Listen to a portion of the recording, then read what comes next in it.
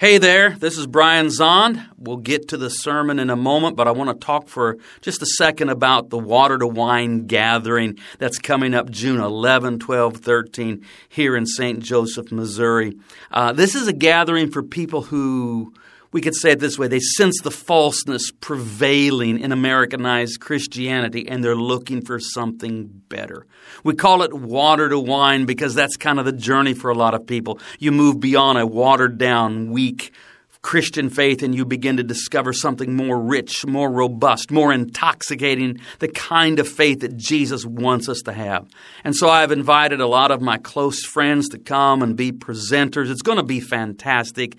And you can register now at watertowinegathering.com. Don't go to watertowine.com. That'll just get you wine. You got to go to watertowinegathering.com. It has all the information, what the workshops are and who's presenting and how you can register. But go ahead and do that because we would love to spend a few days with you right here in St. Joseph, Missouri for Water to Wine Gathering 2020. So people ask why we observe the season of Lent, and I always have one answer. We observe the season of Lent because of Jesus. Lent is all about Jesus. It's an ancient tradition to help us connect to and follow Jesus. And so again today here on the second Sunday of Lent, we're going to find ourselves with Jesus on the Mount of Transfiguration. And the title of the message today is The Brightness of Jesus. As we follow Jesus, we're going to see his face transfigure. We're going to see the brightness of Jesus today. Have you ever encountered a bright light that is so bright that it's almost blinding? This is the experience that you have if you ever go to the movies in the afternoon and you come out and the sun is still shining. I got fond memories of being a child and going to the movies during the summertime. Because back when I was growing up, there was no Netflix, there was no iPads, there was no Hulu, there was no YouTube. I grew up in the dark ages before the internet. I see these parents with kids in the grocery store and they hand them their phone and I'm like, where was this when I had young kids or when I was a child myself? I remember though being a kid and in the summertime we're often playing outside as you do. And growing up here in St. Joe, I remember like late July, early August where it's hot. And I remember on one occasion I was playing outside with some neighborhood friends and my mom said, hey, how would you guys like to go to the movies? And man, as a kid growing up in the 80s, in the summertime heat of St. Joe with that heat and humidity, I loved hearing that because you get to get out of the heat. You get to sit in the air conditioning with your popcorn and your Coke to enjoy a movie. And I remember on one occasion, it was late August. It was the dog days of August. And it's summertime and we're out playing because, of course, you're not in school yet. Because back in the day, we didn't go to school till September. And it was hot and my mom called outside and said, hey, how would you boys like to go to the movies? And it was the summer of 1985 and we went to go see Teen Wolf with Michael J. Fox. Oh man, great movie. But I remember going and it was afternoon and we went to see the movie and I distinctly remember when the movie was over, because you know when you're in the theater, your eyes adjust to the darkness. And I remember walking out of the theater and busting open those doors outside and literally being blinded by how bright the sun was. And so today we are going to be journeying with Jesus and his disciples, and we're going to see another kind of brightness. We're going to see the brightness of Jesus. Peter, James, and John were with Jesus, and they had a life-altering experience with Jesus. Let's jump right in and see what happens here on the Mount of Transfiguration. Let's start Matthew chapter 17, verse 1. 6 days later, Jesus took with him Peter and James and his brother John and led them up a high mountain by themselves. Now, we're told that this event took place 6 days later. 6 days after what? Well, it was 6 days after Jesus had all of his disciples together, and he asked them, saying, "Who do people say that I am?" And Peter, often being the first to speak, said, "You are the Christ." Because they had said that well, people are saying that you're John, you're Jeremiah, or you're one of the prophets come again. But Jesus said, "Who do you say that I am?" And it was Peter who said that you are the Messiah, that you are the Son of the living God. And of course, Peter is praised for saying that. Jesus even changes his name, which is a big deal. So Peter, walking all proud and thinking highly of himself, then hears Jesus say these surprising words. That they were indeed going to go to Jerusalem, and there Jesus was going to be rejected and killed. And Peter's beside himself because this can't happen. Peter just said that Jesus was going to be the Messiah, that that's who he is, that he is the Jewish anointed king, that he was coming to rule, that he was coming to reign, that he was coming to conquer. You can't go to Jerusalem and die. You have to go to Jerusalem and rule and reign. And so Peter, of course, always being the first to speak, says to Jesus, because he's got to correct Jesus a little bit. And he says, well, God forbid, this can't happen to you.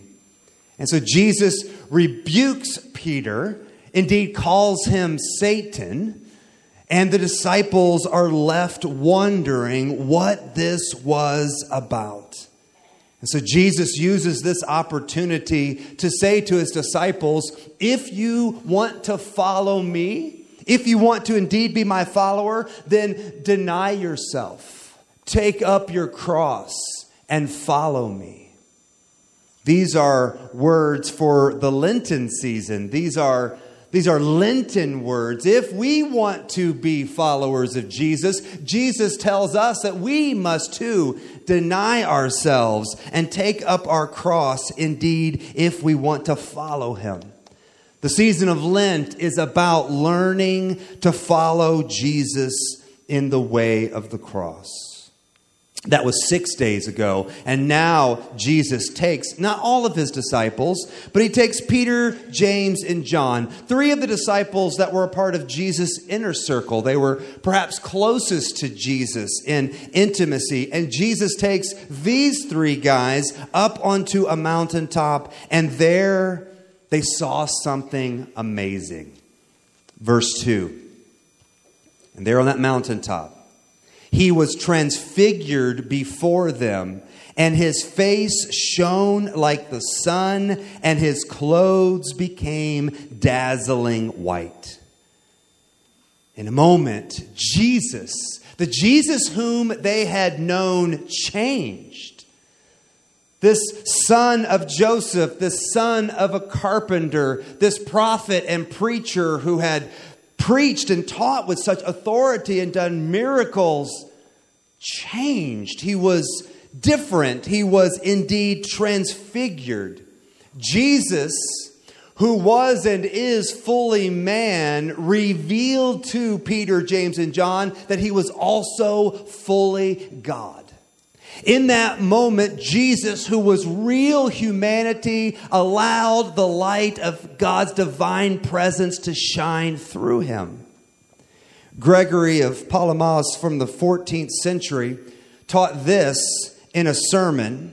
He writes, "We believe that at the transfiguration, he, that's Jesus, manifested not some other sort of light, but only that which was concealed beneath his fleshly interior.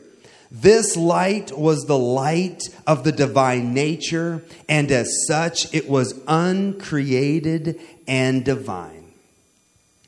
Jesus was revealing the true light of God to Peter, James, and John. It was that true and uncreated light of God that was shining forth from the humanity of Jesus. And again, remember, Jesus had told his disciples, again, 6 days earlier, that he was going to be rejected, that he was going to be killed. But Jesus also told them that he was going to rise again. And here on the Mount of Transfiguration, Jesus is hinting at the resurrection that is to come. That in exposing this divine light, Jesus was giving a preview of the resurrection.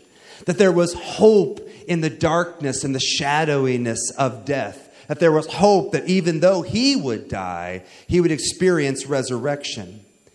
And this divine light was also a preview of the age to come, when heaven and earth would no longer be split apart, but that heaven and earth would come together in a beautiful marriage.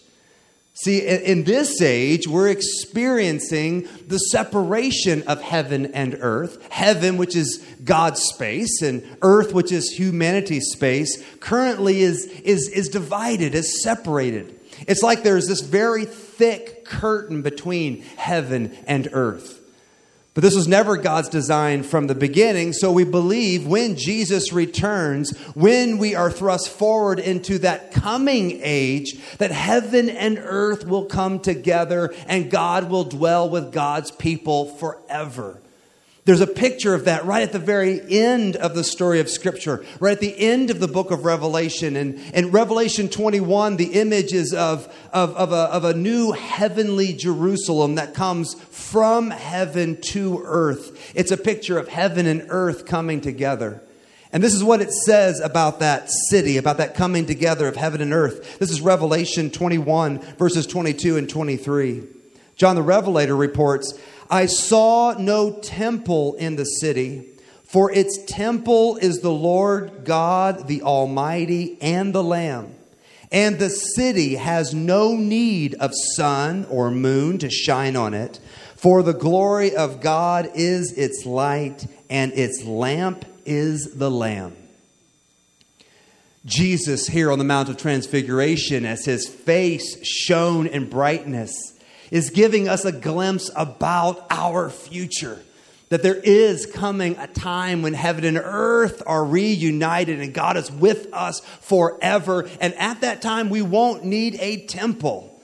We won't need sun and moon to shine, because God himself and the Lamb who takes away the sin of the world, we're talking about Jesus, will be the brightness that will illuminate that space. That's the coming age. We are anticipating that. We see that here on the Mount of Transfiguration. Let's continue on, verse 3. And suddenly there appeared to them Moses and Elijah talking with him.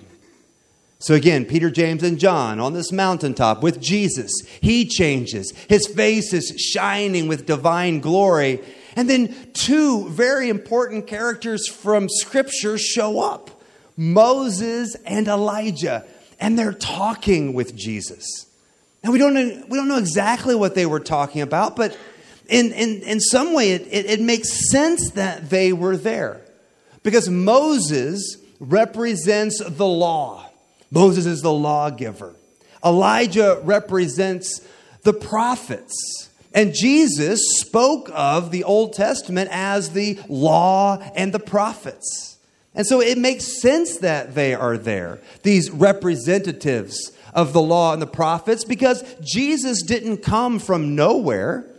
Jesus came and was born in a particular time in history, in a particular place. He was born among Jewish people. And the Jewish people were nurtured in the law and the prophets. So it makes sense to see that Moses and Elijah would be there, because we need the law and the prophets if we're going to make any sense of Jesus and Jesus' kingdom mission on the earth. So it makes sense that they're there. Verse 4.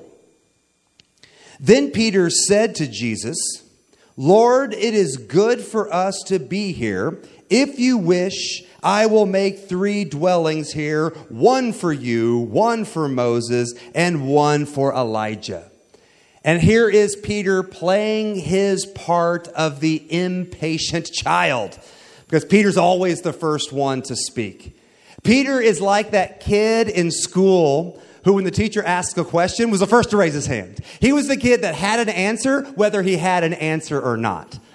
Right? So if Jesus was a teacher, a school teacher, having class on the Mount of Transfiguration, and his face is shining bright, and Moses and Elijah are there, and the teacher says, class, what should we do? Peter's, boom, the first one. I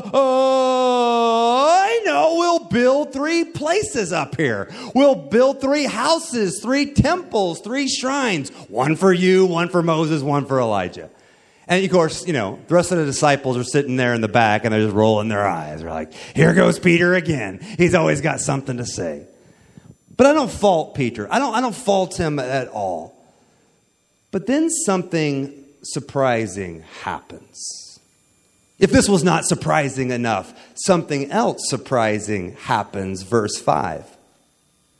While he was still speaking, suddenly a bright cloud overshadowed them. And from the cloud a voice said, this is my son, the beloved. With him I am well pleased. Listen to him.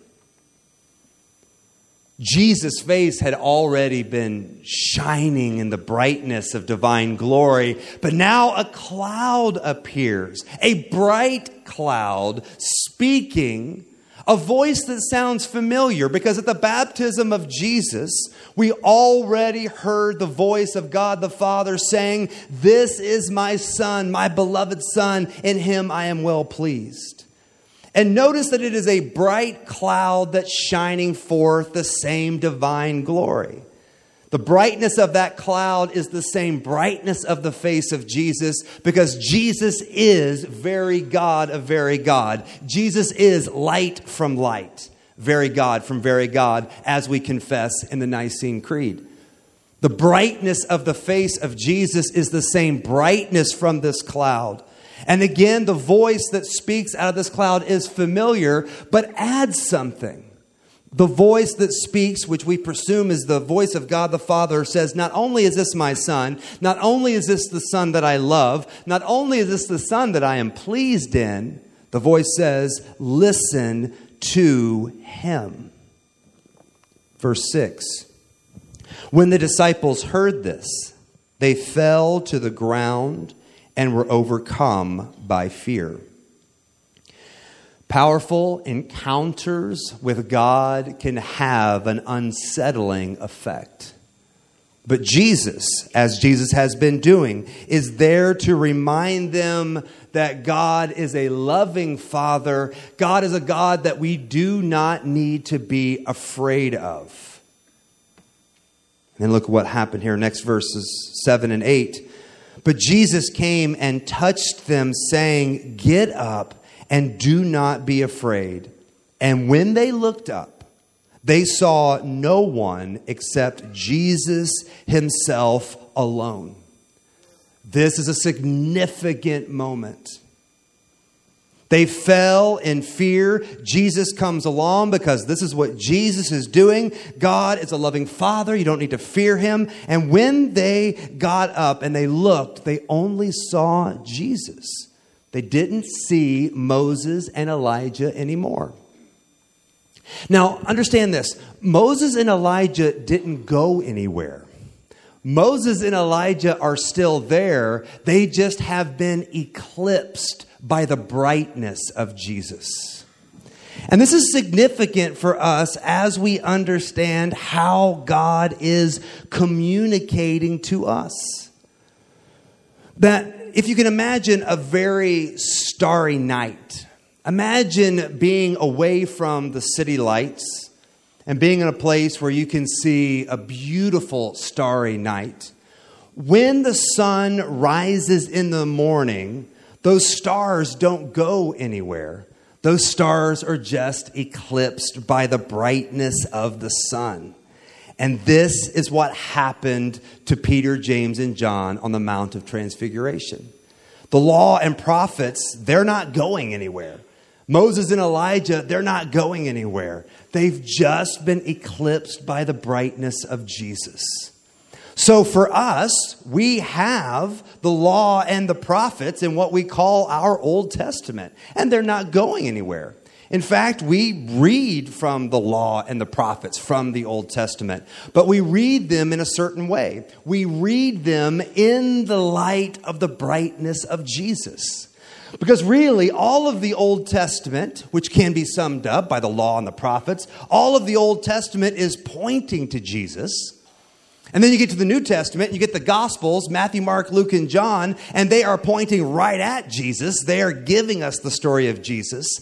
And then what comes the rest of the way in the New Testament is just pointing back at Jesus. In other words, we are given this book because this book points us to Jesus.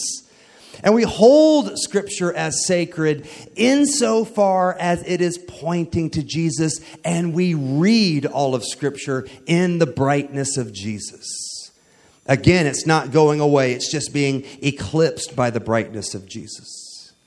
Over the last couple years, I have developed a Bible reading plan following the daily office lectionary so that in the morning I'm reading both Old Testament and New Testament. I first read from the Old Testament, then I read somewhere from the epistles. That's the letters of Paul and the other apostles all the way through Revelation. And then the last thing I read is something from the gospel. And I like that habit because the last thing I read every morning are the words of Jesus. Because day by day, I want to be illuminated by the brightness of Jesus. So Moses and Elijah, they've been eclipsed. And so Peter, James, and John, they only see Jesus alone. Verse 9. As they were coming down the mountain, Jesus ordered them, "Tell no one about the vision until after the Son of Man has been raised from the dead." And the phrase I want to focus in on is as they were coming down the mountain. Jesus, who led these three disciples up the mountain, is the same Jesus who then leads them down. I believe that Jesus came down so that we could know him, not only in spectacular spiritual experiences, but so that we can know him in the valley of everyday life. We love the mountaintop experiences, don't we? Don't we love those encounters with God that are life-altering like Peter, James, and John experienced? I think if you've had those experiences, you cherish those. Those are sacred. Those are special. And we can expect those during our life because God is a spiritual being and God can be encountered. We can have experiences with God that defy explanation, but we can't live there. Our bodies were not made to live on the mountaintop. Our bodies were made to live in the valley. We cannot live on the mountaintop of mystical experience, but in the valley of our everyday lives, we can allow the brightness of Jesus to illuminate all things so we can see clearly, because that is what light does. Let me read that to you one more time. We cannot live on the mountaintop of mystical experiences, but right here in the valley of our everyday lives, we can allow the brightness of Jesus to illuminate all things so we can see clearly, because that is what light does. In other words, Jesus is a way of seeing. Jesus is a way of illuminating all things so we can see things as they are. And in following Jesus, we want to grow into that place so that we can see things illuminated by Jesus, so we can see things from the perspective of Jesus, so that we can have the mind of Christ, so we see the way Jesus sees, and we begin to think and process information the way Jesus thinks and processes information. Jesus is a way of seeing. Jesus is a way of seeing here in the valley where we live day in and day out. In darkness, everything is covered up in shadows and uncertainty, but light allows us to see things the way they are. C.S. Lewis famously ended an essay, it was also a lecture, Is Theology Poetry, with this confession. Lewis writes, I believe in Christianity as I believe that the sun has risen, not only because I see it, but by it I see everything else. It's one of my favorite quotes from C.S. Lewis. I believe in Christianity as I believe the sun has risen, not only because I see it, but because by it I see everything else. Love that from Lewis, but I've always wanted to tweak it a little bit. I want to make one little tweak in that quote. I want to substitute Jesus for Christianity. Because Christianity as a collection of beliefs, Christianity as a religion has not always got it right. We can look at our 2,000-year history and we haven't always gotten it right. But Jesus, however, always gets it right. And so if I could tweak Lewis just a little bit, I'd like to say, I believe in Jesus as I believe the sun has risen, not only because I see it, but because by it I see everything else. It is in the brightness of Jesus that we can see what is good, what is true, and what is beautiful. Not just on the mountaintop of spiritual experience, but every day, because that divine glory, that divine brightness is with us everywhere we go. Now, here in the valley where we live, it's easy for us to enter into that brightness so that we can see out, so that we can see the good and the bad and the ugly out there. But maybe during this season of Lent, we could do something different. Maybe our focus should be elsewhere.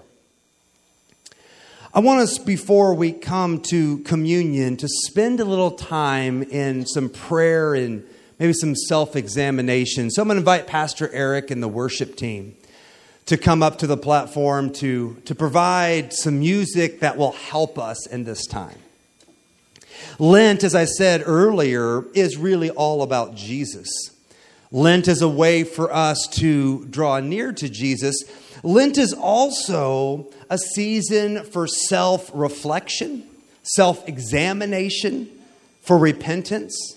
And so maybe in this moment, during the season of Lent, we can let the brightness of Jesus shine into some of the dark places of our own hearts. Perhaps if you have the courage of heart with me this morning, you would go with me to this place where we are not just focusing the brightness of Jesus outwardly, which of course we do. Remember, we are salt and light. Jesus says we are the light of the world. We are reflecting the light of God's love in the world. But maybe here in the season of Lent, and in this moment in particular, before we come to celebrate Holy Communion, that we would take some time to allow the brightness of Jesus to shine in our hearts. So here's what I would like for us to do. There's a prayer that comes from Psalm 139, and it's a prayer of self-examination. It's a prayer that goes something like this. Search me, O God, and know my heart. Test me and know my thoughts. See if there is any wicked way in me, and lead me in the way everlasting. Let's pray that together. Maybe you can stand up with me. Let's stand up together. And this will be, again, a time for you. We'll pray this all together. But it's a time for you to allow the brightness of Jesus to shine in places that you have not yet exposed to the light of God. Places in your heart that have not yet aligned itself with the Jesus way. Again, I'm talking about attitudes or motivations or ways of thinking. Because shadowy places expand in our heart whenever we are removed from the place of love. And so all we want in this moment is to pray this prayer together so that God, the Holy Spirit, might shine the light of the brightness of Jesus in your heart. And then after we pray this prayer, we're going to just take a pause for just a moment. We're going to offer this prayer to God, and then we're going to pause. We're going to let the musicians play. And as music fills this place, I want you to be open to what the Holy Spirit might put the Spirit's finger on in your own heart. And then as God is revealing things to you, then we're going to pray a prayer of confession together, and then we'll come to the table of communion. So let's offer this prayer together. Pray this with me. Search me, O God, and know my heart. Test me and know my thoughts. See if there is any wicked way in me, and lead me in the way everlasting. And now, church, if you would, let's just stand here for a moment.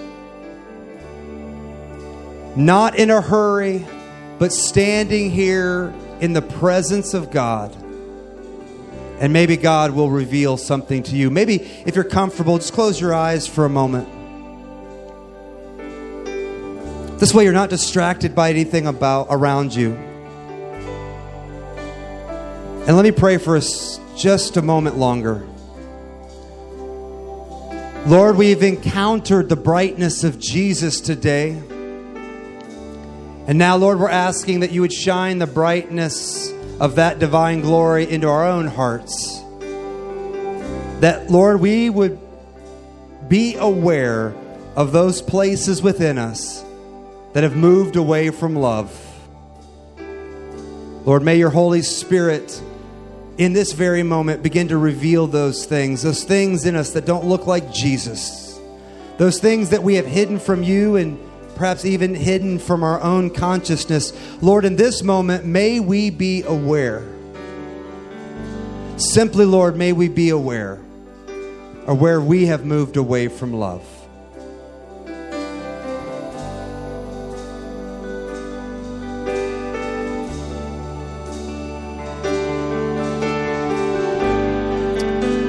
Amen and amen. And now you can open your eyes. And now that God has revealed things to us, let's pray our prayer of confession. In this prayer, we'll be acknowledging our sin before the Lord, that we have not always loved God with all of our heart. We've not loved our neighbor as ourselves. And then at the end of this prayer, I'm going to invite you to come and experience and celebrate Holy Communion. Because as we offer this prayer and then we come, someone will be holding a basket of bread, and they will say, the body of Christ broken for you. Take a piece of that bread. Someone will have a cup, and they'll say, the blood of Christ shed for you.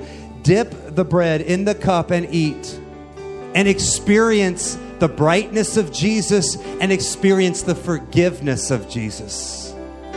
Let's offer, church, our prayer of confession together. Join me. Let's pray this together. Most merciful God, we confess that we have sinned against you in thought, word, and deed, by what we have done and by what we have left undone. We have not loved you with our whole heart. We have not loved our neighbors as ourselves. We are truly sorry, and we humbly repent. For the sake of your Son, Jesus Christ, have mercy on us and forgive us, that we may delight in your will and walk in your ways, to the glory of your name. Amen. And now this is the table, not of the church, but of the Lord. It is made ready for those who love him and for those who want to love him more. So come, you who have much faith and you who have little, you who have been here often and you who have not been here long, you who have tried to follow and you who have failed. Come, because it is the Lord's will that those who want him should meet him here.